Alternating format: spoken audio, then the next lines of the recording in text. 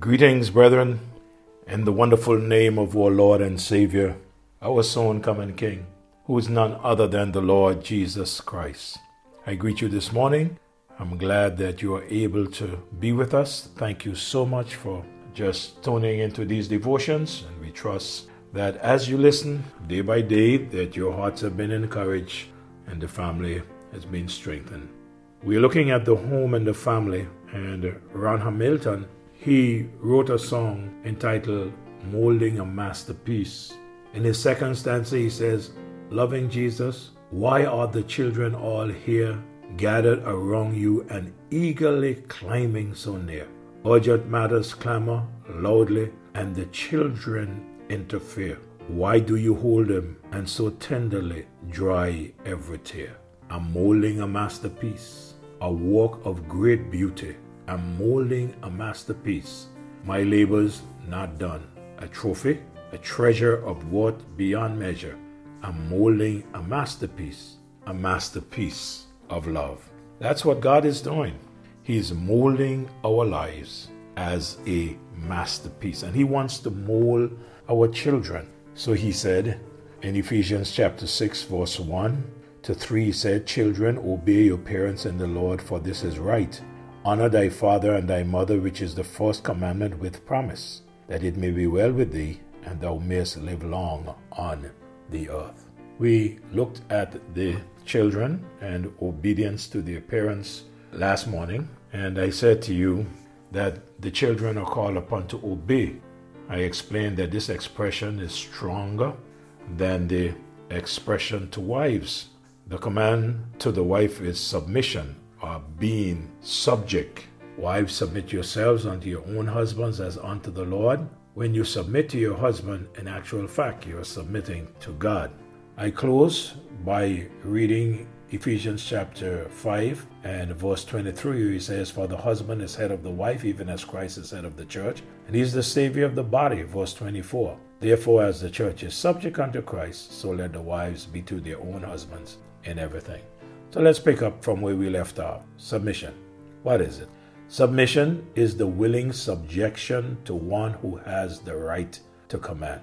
It is the act of yielding to the power, control, or authority of another. Now, obedience speaks of being implicit. This means without doubting, hesitating, or asking question. Obedience includes inward reverence.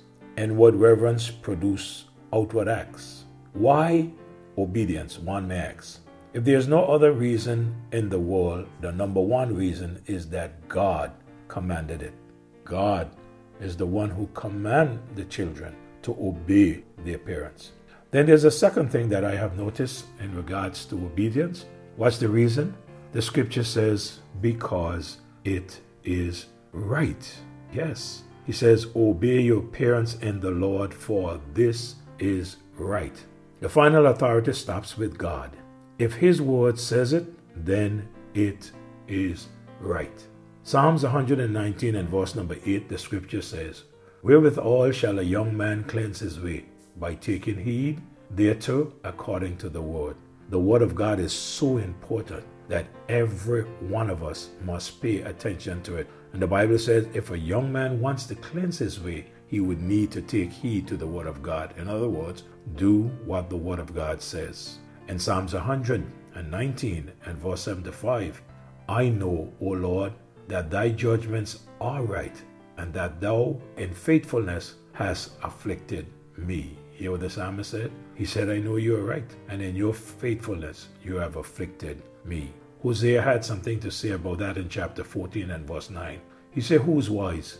And he shall understand these things, prudent, and he shall know them. For the ways of the Lord are right, and the just shall walk in them, but the transgressor shall fall therein."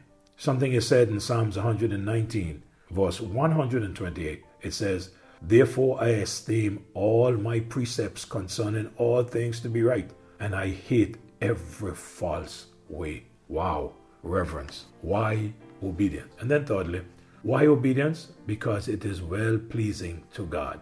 In verse number 2, he says, Honor thy father and thy mother, which is the first commandment with promise, that it may be well with thee, and that thou mayest live long on the earth. Obey your parents, for this is right. But in the book of Colossians, chapter 3 and verse number 20, the scripture says, children, obey your parents in all things, for this is well pleasing unto the Lord. Now, many of us would love to please God. Well, to please God, we cannot be disobedient to his word. We must be obedient to the word of God if we are going to please God. When we obey our parents, one day when we stand before him, we will hear him say, well done. Well done what? You have done well in obeying your parents, in obeying the word of God. It is good to please mommy. It is good to please daddy. It is good to please a husband or a wife, even a pastor. But to please God surpasses all. And that is why we must be obedient to the word, because it is well pleasing to God. And then there's a fourth reason.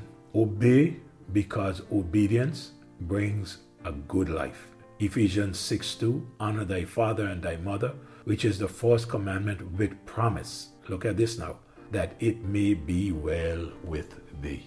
A first commandment with promise. And what is the promise? That it may be well with thee. I've noticed something else about obedience. Obedience and honor promises long life. He said, it may be well with thee.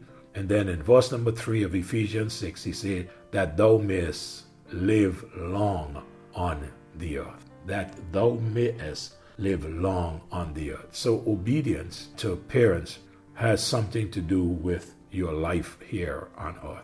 Colossians chapter 3 verse 23, and whatsoever ye do, do it heartily as unto the Lord and not unto men, knowing that the Lord ye shall receive the reward of inheritance, for ye serve the Lord Christ. It is amazing that everything that we do for the Lord in obeying his word, he keep check of it. And one of these days, he's going to reward us for all that we have done here on earth for him. We as parents are not perfect. We do make mistakes, but it is God who sets the rules. Good children, good home. Good homes, good schools. Good schools, good churches. Good churches, good parents, good nation. It all has to do with how willing are we to obey the word of God. So to children today, he said that the responsibility of a child is to obey the parents. And I know sometimes the children may think, well, he's old and old school, or she's old and old school. But you know, the scripture is correct.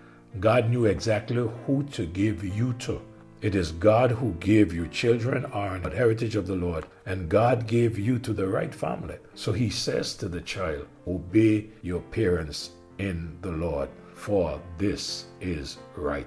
If you want to have things going good with you here on planet Earth, then one needs to obey their parents. He says, honor thy father and thy mother, which is the first commandment with promise, that it may be well with thee, and thou mayest live long on the earth. I trust that the children that are listening to me today, that you don't find this a problem obeying your parents, because when you disobey your parents, the actual fact is you're disobeying God, and God must be reverenced, and God must be obeyed. My time is up. Next morning, I'll speak a little bit to the fathers. Father, in the name of our Lord and Savior, Jesus Christ, I come to you and I thank you for every child that you have placed in every family. I pray that you will help each and every one of them with their struggles, especially if they are struggling with this matter of obedience to their parents. Father, I pray that you will help them to see disobedience to their parents as actually disobedience to you. Have your way with them, guide and direct them. Help us, Lord, to love them and do our best for them. We love you, praise you, and thank you. In Jesus' name I pray. Amen. God bless you. Today's going to be a wonderful day. Just keep on trusting the Lord.